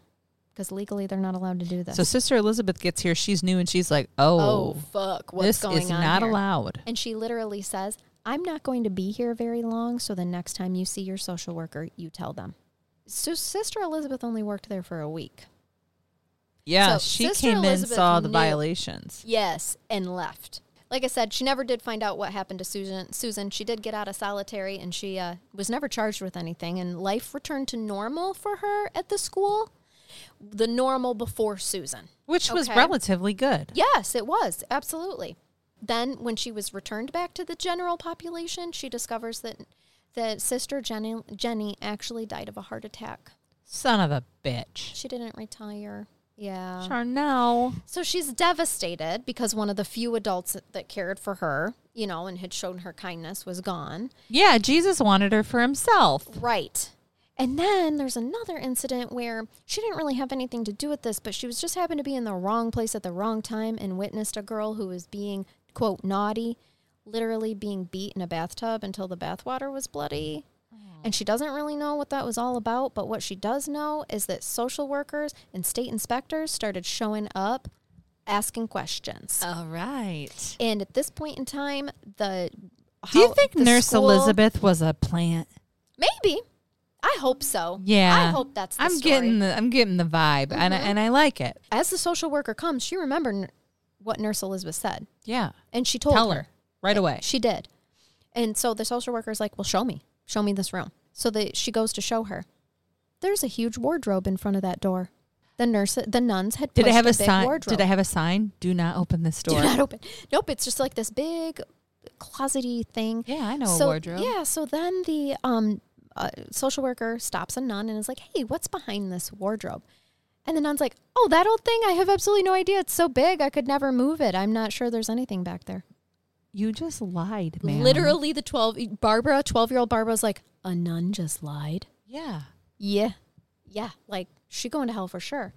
But shortly after that visit, now all of a sudden the nuns are not only nice to her, but they're taking her out for like treats and shopping and all these weird things that she had never been given before. Almost like every time the social worker was going to come see her, she was gone. Yeah, weird. If you can't ask the questions, they don't get answered. Yeah, so. yeah. So she also gets another surprise of going to see her father again.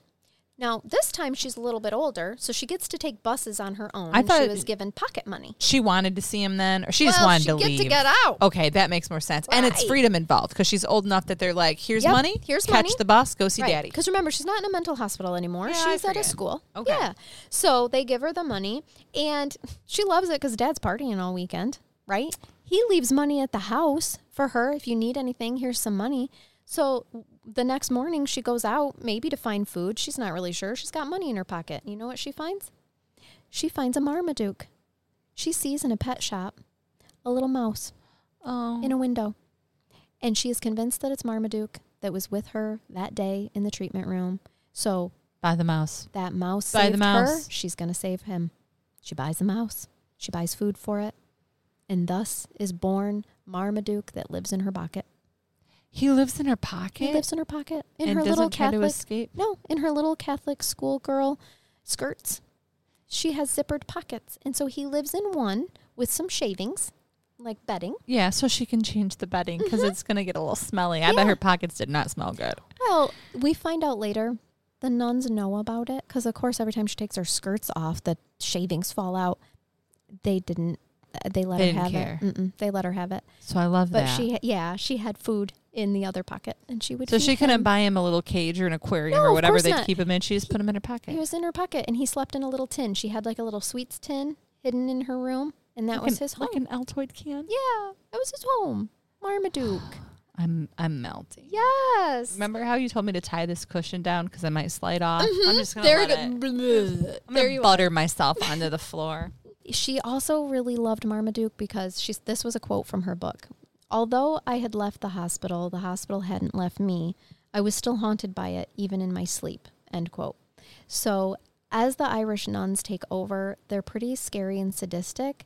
And in her other nun that she really liked, left for London. And so her father called and she was like, listen, ask the social worker to come and talk to me. Like, I need to, things are getting bad here. And he says, don't say it over the phone. They're listening.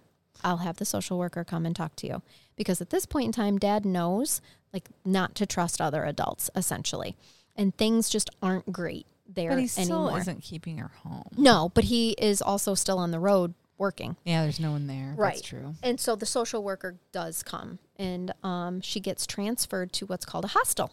Okay. Youth hostels are throughout Europe. They're usually temporary, almost like B&B hotel-y type things. These girls were they were 16 and above and in college.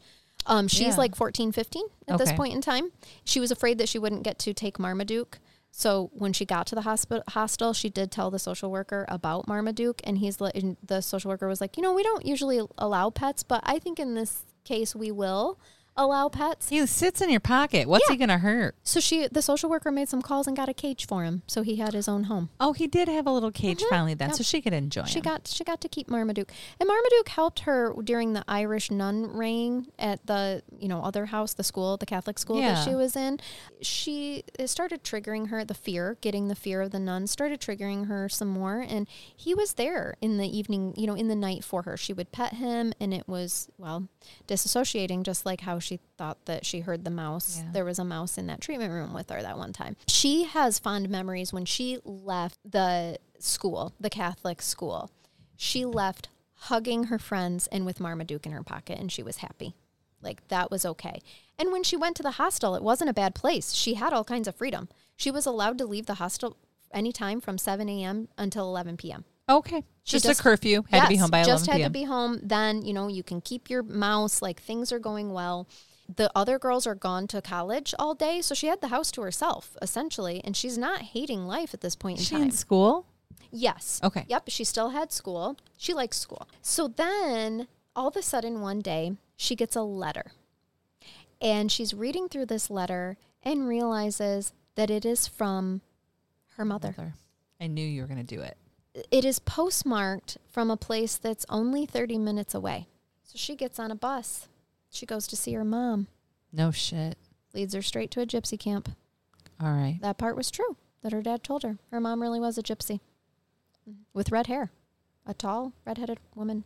So dogs are barking. Children are circling around. She's telling people her name. They're all like, you're my sister. This man named John comes up and is like, I'm your Uncle John. This is your grandmother. Yeah, it's a whole family. I mean, this is and somebody will probably correct me for being wrong, but there's like Romanovs or something. Yeah. And so sometimes people use gypsy as a derogatory term, and that's not what we're intending to do, but it's just kind of the information that we were given. But they're nomadic people. They are. By nature. Yeah, and they live in caravans. Correct. And it just surprises me. So she took the one daughter with her, obviously, She but did. she left her. She left, and that bothers me. She 'cause left Barbara for whatever they usually reason. keep their kids with them is what Yeah. I'm saying. This isn't typical. Yeah, I'm not sure. But could it have been that it was some sort of deal that was struck so that dad would leave her the fuck alone if she took one kid and left the other? I don't know. You know, that I thought about that, but then looking at how he's been, the fact that he's gone all the time, all I keep thinking is I feel like she was treated how she was because he was like, you stuck me with this. Yeah, I know. That's what it feels like for sure.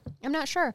But Grandma lived in a little caravan. She liked she was like taking notice of what the caravan looked like. And Grandma, she really liked this grandma woman. And she said, I'm your grandma. I'm your grandma. I've prayed. She grabbed her rosary and she's like, I've prayed for your safe return all these years. And she's thinking this is going to be really great. Her mom comes home about 9 o'clock at night. Her mom is not the woman that she was envisioning for 14 years. Yes, so she's not a tall, beautiful redhead? She is tall. She is a redhead, long redheaded hair, but she's hardened. Okay. Yeah. She's had a rough life. She has. And she's not as tender as she had hoped that her mom would be.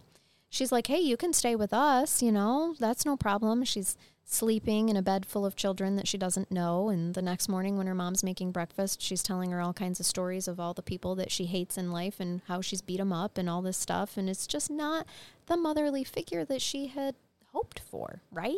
She was disappointed. Her mom takes her to a pub where they all get rip-roaring drunk. Not her. She doesn't get rip-roaring drunk, but all the other adults do. So it's like, welcome home, honey. That's her life. It's not right. So she is now about 15 at this point in time, and her mom's like, listen, you don't have to go to school. You could look after some horses and have all the freedom in the world that you want. Of course, to Barbara, this sounds pretty good, right? So they drive to social services, and she tells them, I'm Barbara's mother. I'm going to be caring for her from now on. Now, remember, social services never actually removed Barbara. So a parent could have picked her up at any time. So they're like, okay, have fun with your mom. We can't legally keep her. Right. There's no termination. No. So here she is now caring for all of the caravan's young children. She's never really even cared for herself, so she's not loving that. Does she have Marmaduke? She's made to... Marmaduke is never mentioned again. That makes me sad, I do too. not know. All right. Not that I usually like mice, but a little part of my soul just crawled in my pocket and cuddled up. Exactly. Like, I kind of want one now. I know. I'm wondering, I realized what's missing from my life, and that's a Marmaduke. So... Yeah. Can it be a rabbit, though, instead of a mouse? Does it have to be... She met her stepdad. She immediately hated him, and he immediately hated her, so that didn't go good. Is that she John? Just got bad. Nope. Uncle John. Oh, John stays was with the her uncle. life. I'm Yeah. sorry. Are we so jaded that when you hear Uncle John, sometimes you're like, it's Mom's boyfriend? Yes. Yes, we are, Megan. Sorry. It's true, though. No, she just got a bad feeling about the dude. He just wasn't a great dude. But she also got a bad feeling about her mom, rightfully so. Because she spent the next several years of her life thieving, stealing nice clothes to sell it to support the gypsy lifestyle, and begging strangers and tourists on the street for money. So life wasn't fantastic. She was offered a job by a man, and she was going to take it because she wanted the hell out of there, and her grandmother begged her and said, do not go with him. Any girl who goes with him never comes home and is never seen from again. Oh. She's like, I will help you. If you want out of the caravan lifestyle, I will help you get a job. And she does. She helps her get a job at a hotel. She saves up enough money to go back to Liverpool, where one of the girls from the Catholic school lived. And like one of the friends or one of her friends. Okay. Mm-hmm. Lived, and she worked in a chip shop there. And from there, she got a good job at a Greek restaurant. All right. Yeah. So then she's 18. The world is at her fingertips. And she meets this handsome Greek man who sails her around the world as a stowaway on the ship that he's working on. Oh my gosh, he snuck her on for work. He did. And they're living a great life. She becomes pregnant. On the ship? Mm-hmm. Of course. Yes. Yeah. I mean, what ask else is where. What else is there to do? It was either on the ship or on a beach somewhere. I'm not sure. But okay, yeah, I wasn't looking for those specifics. In that time frame is when she became pregnant as a stowaway. Okay. And sadly, though, his strong Greek Orthodox parents would not accept her, a Roman Catholic woman, as his mate. So she had to go back to Liverpool as an unwed mother, which made her very uncomfortable to live with that kind of stigma against her. So she gives birth to her daughter, her first daughter, and she married a man who needed a green card. Now, I don't know that I think this was okay for a while. They had 2 more girls and a boy together. Oh, okay. Yeah. So she's a single time. mom, and then she marries the guy for, excuse me, because he needed his green card. Mm-hmm. And then they have 3 additional children together. They do, yep. And they fostered many other children in her attempt to ensure that children did not suffer the way that she had. No institutions for her. Right. And unfortunately, her childhood trauma did start to haunt her dreams and affect her reality. So it became a strain on her marriage, and she saw her doctor, one of her general practitioners. She told him what had happened at the hospital. Like, I think that I'm having issues because of this. This is 1995. She was very shocked to learn that there's no record of her being at Aston Hall in any of her medical files. Are you shitting me? Though that's what she said. She was like, oh, no, I was there. And the doctor's like, no, you weren't. The hell I wasn't. Right. He prescribed her antidepressants and sleeping pills, and she was like, no, something is very wrong, and I just cannot let this go. And this is 1995 is where her battle starts. And she got in touch with her Uncle Paul, who she described as her Uncle Paul, and because he's a well-educated man, and she thought maybe he would know how to help. So they call Aston Hall, and Aston Hall actually asked them to come in for a meeting, because this is 1995, but Aston Hall was closed in 1993. Right. And so they learn, that's where she learns finally that Dr. Milner died in 1976. And remember, she had left in 1971. She was told that she couldn't like take her files with her, but she could see what there was. So she had files that proved that she was there. Yes. But she could see that there's a shit ton missing. Sure. That in that meeting in 1995, they weren't giving her the information. No. When she was leaving, fuming over the fact that not all her shit was there, and she knows there was more going on here than they were willing to tell her. She saw a freaking nurse that she recognized. The bitch had gray hair by now, but she recognized her. And she made a snide remark about Dr. Milner, and this freaking nurse defended him, saying that he was a pioneer in his field. And she was like, I'm sorry, a pioneer in what? Because you know exactly what he was doing. Is there any record that there was some type of original, valid scientific experiment he was doing? I really don't know. I don't know that question has been answered by the courts yet. Just with, so you have this nurse who obviously he's respected in his field. And what is that, ma'am? Well, that was her question. Can you 100% explain to me what he was an expert of? What was he doing? Because you know damn well what he was doing. So then the nurse, she went off on this nurse. The nurse had to get the last word in with, quote, shall we destroy your files? Just a threat. So she turned around Do we and like said, our teeth? Right. I'm sorry. Do you want to keep those teeth? Would Yeah. you like dentures? So then... Again, we don't advocate violence on crime carriers. We don't, but we understand how sometimes it can happen. So... Crazy reaction. She turns around and says, listen, this is another quote from her book, not her boat. Maybe she wrote it on her boat. I don't know. But she says, quote, always remember this. Children have memories.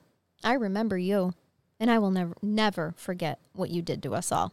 End quote. So she's like, if she's going to threaten me with destroying my files, I'm going to threaten her with my memories so that she knows you're not safe. Does she ever know enough about her to name her by name in her book? No, she's never named.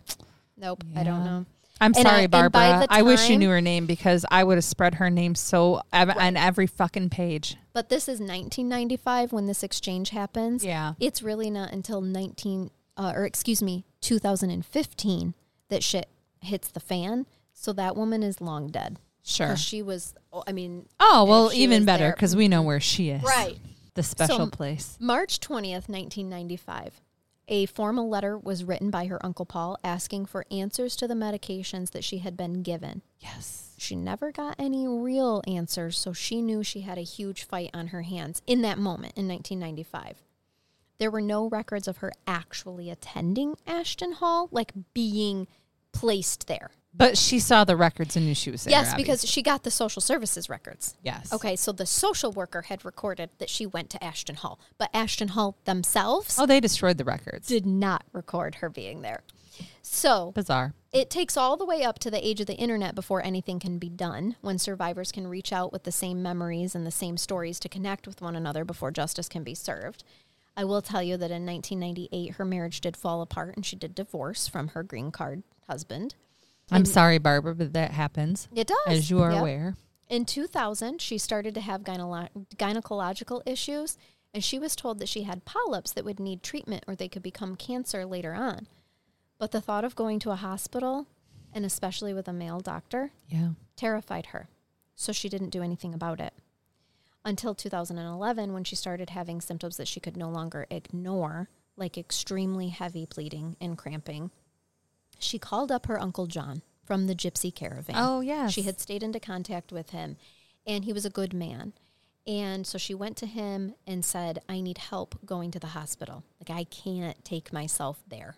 Okay, her kids are adults at this point in time. She has 4 children, but they're adults, and she doesn't want to burden them with this. And Uncle John takes her. She is diagnosed with stage 2B cervical cancer. She went through 4 grueling years of treatment to fight the cancer, which had grown around her cervix, and they were not sure what her prognosis would be before it did finally go into remission. Each trip to the hospital, each treatment, especially any time that a male doctor was involved, was an extreme trigger for her. In 2015, she knew she was not crazy and that this had happened to her. And so she was looking for images of Aston Hall to prove to herself that she did not imagine it.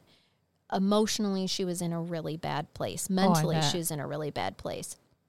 And she found a website called Urban Mayhem. And there it was, the photos of Aston Hall, and even the inside of it exactly as she remembered it. And the comment section showed her that there are other victims who said they received treatments there, the same stories in her as hers, as her memories. And she finally realizes it was real, and there are people out there that will believe me. They all contact the hospital, and they're all told that their files might have been lost in a flood, that there was a big flood. But luckily, the 3 of them that reached out to contact them, all their files had survived this supposed flood. Really? Mm-hmm. Now, here's the answer to what you've been asking. Thank you. The files showed that she had been injected with sodium amytal, which is a truth serum. That's the truth serum. Mm-hmm. And she had been given 120 milligrams, which is highly addictive. The max dose for adult males is 1 milligram, and it can be lethal if given too much. So 1 milligram is the regular dose for an adult male. And as a 12-year-old female child, she was given 120 milligrams. What? Yeah. Of the truth serum? Of the truth serum. Mm-hmm.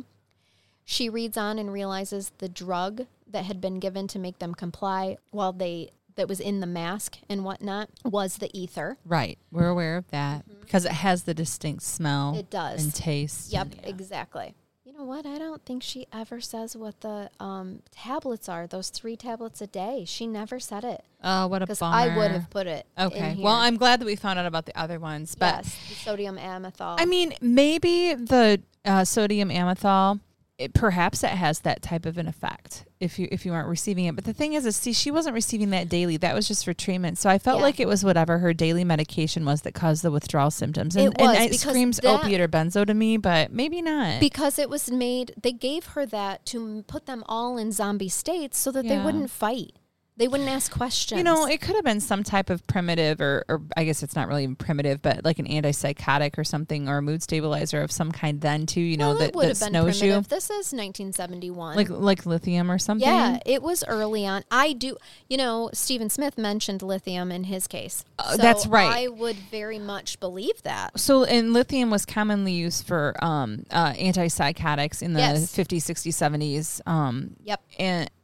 But at the same time, then I'm thinking withdrawal like that, maybe that is a symptom, and I'm sure somebody out there will tell us if it is regarding lithium. But I still get the impression that you feel like there's an opiate or a benzo issue there. My God, for all we know, it could have been cocaine. That used to be in pill form, prescribed by doctors. So I'm going to throw this out here right now, and I know you're going to find this shocking, but cocaine doesn't usually calm people down and make them zombies.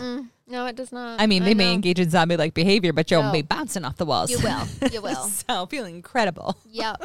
I know. I was just being a smart ass because I'm not really sure. I thought that I don't think she ever finds out because remember the records that they get aren't complete. Yeah, I know. And they're not going to document the things like that would have been illegal or resulted in an incident report. No. So they all call the police, an inquiry, an investigation is started. More victims come forward.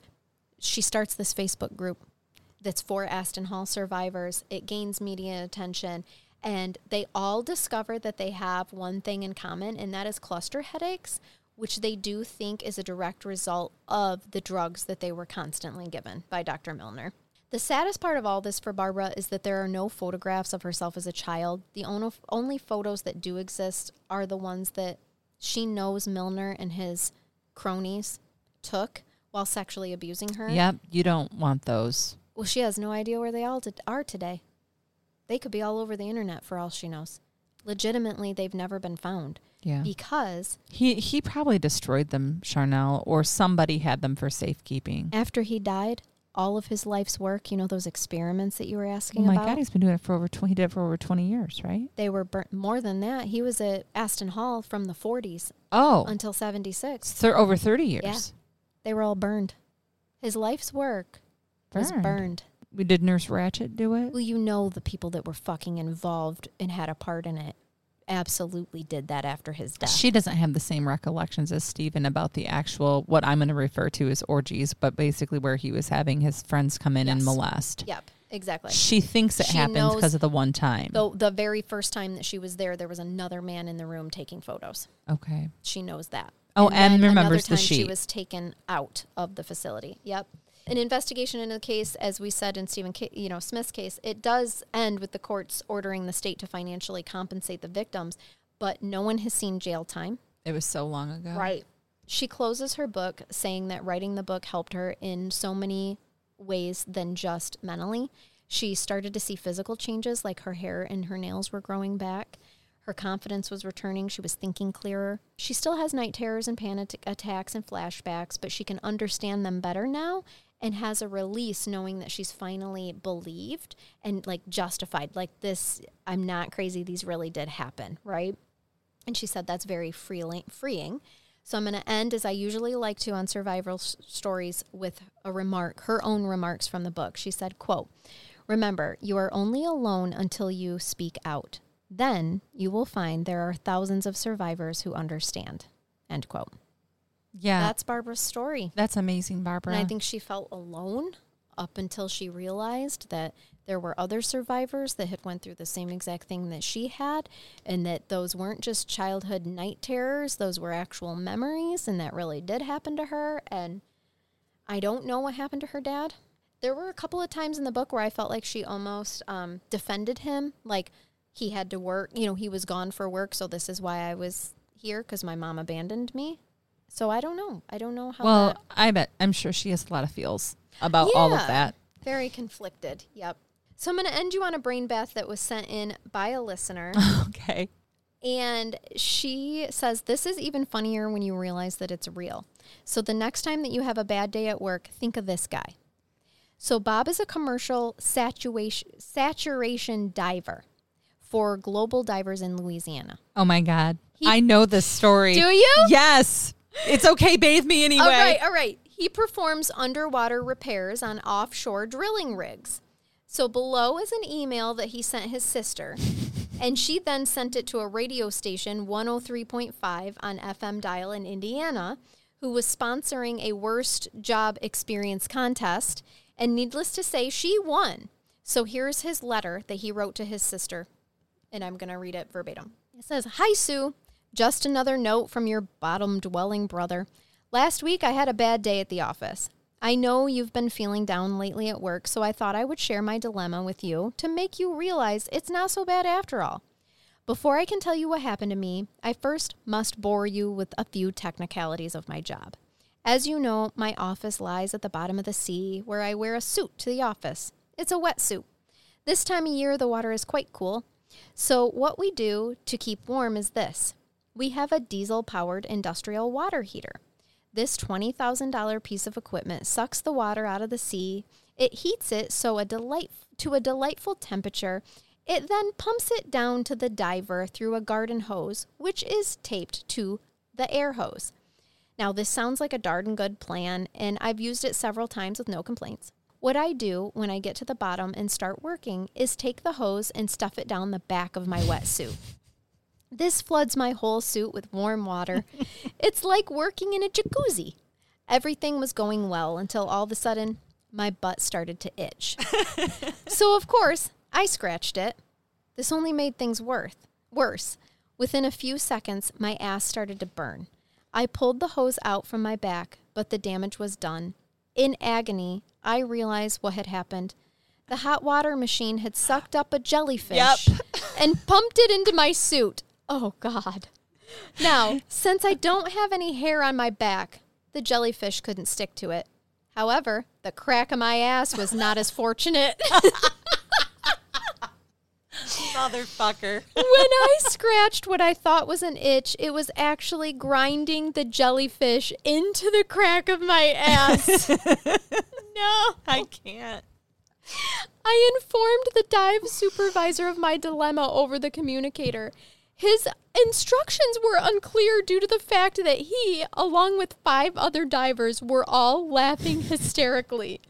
Needless to say, I aborted the dive. I was instructed to make 3 agonizing in-water decompression stops, totaling 30 minutes before I could reach the surface to begin my chamber dry decompression. When I arrived at the surface, I was wearing nothing but my brass helmet. He's going through his decompression stripping. As I climbed out of the water, the medic, with tears of laughter running down his face, handed me a tube of cream and told me to rub it on my butt as soon as I got in the chamber. The cream put the fire out, but I couldn't take a crap for 2 days because my ass was swollen shut. Oh my God. Listen, he continuously had his ass stung for over 30 minutes. Because he shoved the jellyfish down his own crack. Yeah, he gave himself a jellyfish enema. He did. Oh, my God. So next time you're having a bad day at work, think about how much worse it could be if you had a jellyfish shoved up your ass. Now, repeat to yourself, I love my job, I love my job, I love my job. Whenever you have a bad day, ask yourself, is this a jellyfish bad day? Life isn't tied with a bow, but it's still a gift. What an optimist. I loved that. Oh, God, it's so funny. I had read that maybe even a couple of years ago, and I think I laughed as hard then as I did now. It's just, it is perfect. The details by which he writes it is so amazing. Well, that makes it. Mm-hmm. I mean, if you're a less eloquent person or you have no sense of humor at all, you're like, so today was fantastic. A jellyfish stung my ass. And you just ruin the whole story. Yes. But the way he puts it, it's amazing. He's a narrator. He's a storyteller. And I'm sorry that his asshole was swollen shut for 2 days. That was the part that took me most by surprise. Yeah. I didn't even think about that. Can you imagine? No. Do you want to know that I am incredibly allergic to jellyfish? I did not know that. So some people who are allergic to bees and wasps, I've been in the ocean with you. I know. Yeah. Well, that's because I have no fear. You've done lots of things with me. There's no. Yeah. It's not. Probably shouldn't. But I'm gonna wearing small bathing suits in the ocean where I'm obviously allergic to the thing swimming among me. I'm still fine. Yeah. And it's probably had something to do with the amount of Bahama Mamas or banana daiquiris that we had for breakfast that morning. It does take down the fear factor just a little bit. It usually does. It usually does. So, but yeah, I can't imagine having any part of my body stung for a good 30 minutes. I could have gone into anaphylactic shock. Probably would have died. Yeah, that's fantastic. Especially in your butthole. And can you imagine? Yeah, attorney dies from anaphylactic shocks from swollen asshole. I want them to let me write it. I want to write that story. If that happens to you, I will make sure it's comical and accurate. Well, I mean, if and when I go first, if you want to assist in writing the obit, you can start off with, she could have gone many ways. And you could give that as an example. Right. Like a jellyfish up the ass because she's allergic to them. Correct. Yep. Correct. And most people would be like, well, that's a little bit weird. And then the rest of my friends would be like, no, that sounds about right for Meg. Yeah. That's weird her. that's not how she went. Yeah. Oh, well, thank you guys for hanging out with us for a couple hours while we finished this deep dive. And follow us on social media. If you're not a Patreon, click on the link in the show notes if you'd like to become one, or head over to patreon.com/crimecurious and join there. And follow on social media. I post funny memes and pictures of the cases and just generally hang out with people. What else? It's a little fun family on there on the Facebook pages. I enjoy it. It's a great family. I have the best listeners. And feel free to send case suggestions to crimecurious@yahoo.com. And until next time, everyone, have a fabulous day. Keep it curious. Bye-bye. Bye-bye.